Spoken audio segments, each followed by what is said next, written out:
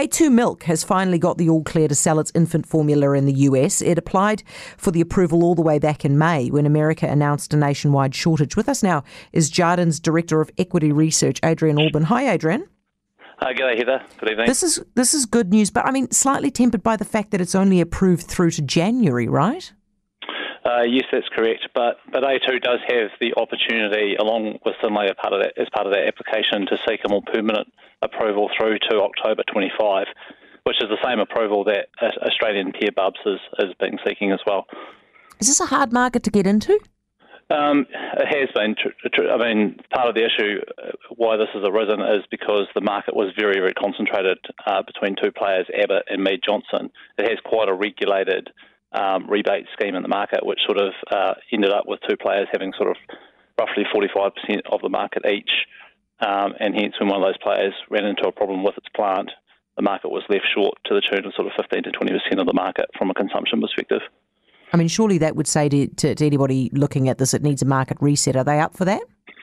Well, that's the open question. Obviously, there's a lucrative sort of rebate scheme that gets fed back into various programs which the government sort of oversees.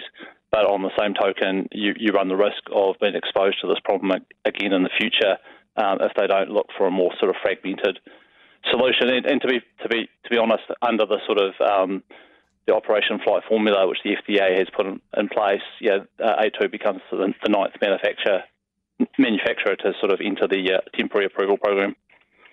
What would it mean for their business if they were able to get longer term approval?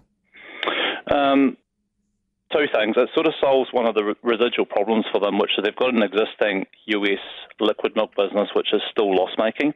They've invested probably the thick end of $2 to $250 million over sort of 5 or 6 years in that business.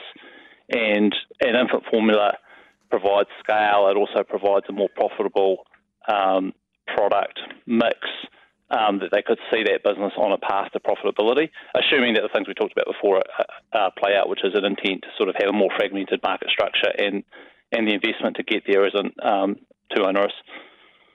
Adrian, it's good to talk to you. Thank you for that, mate. Adrian Allbon, Jarden's Director of Equity Research. Heather Duplessis-Allen.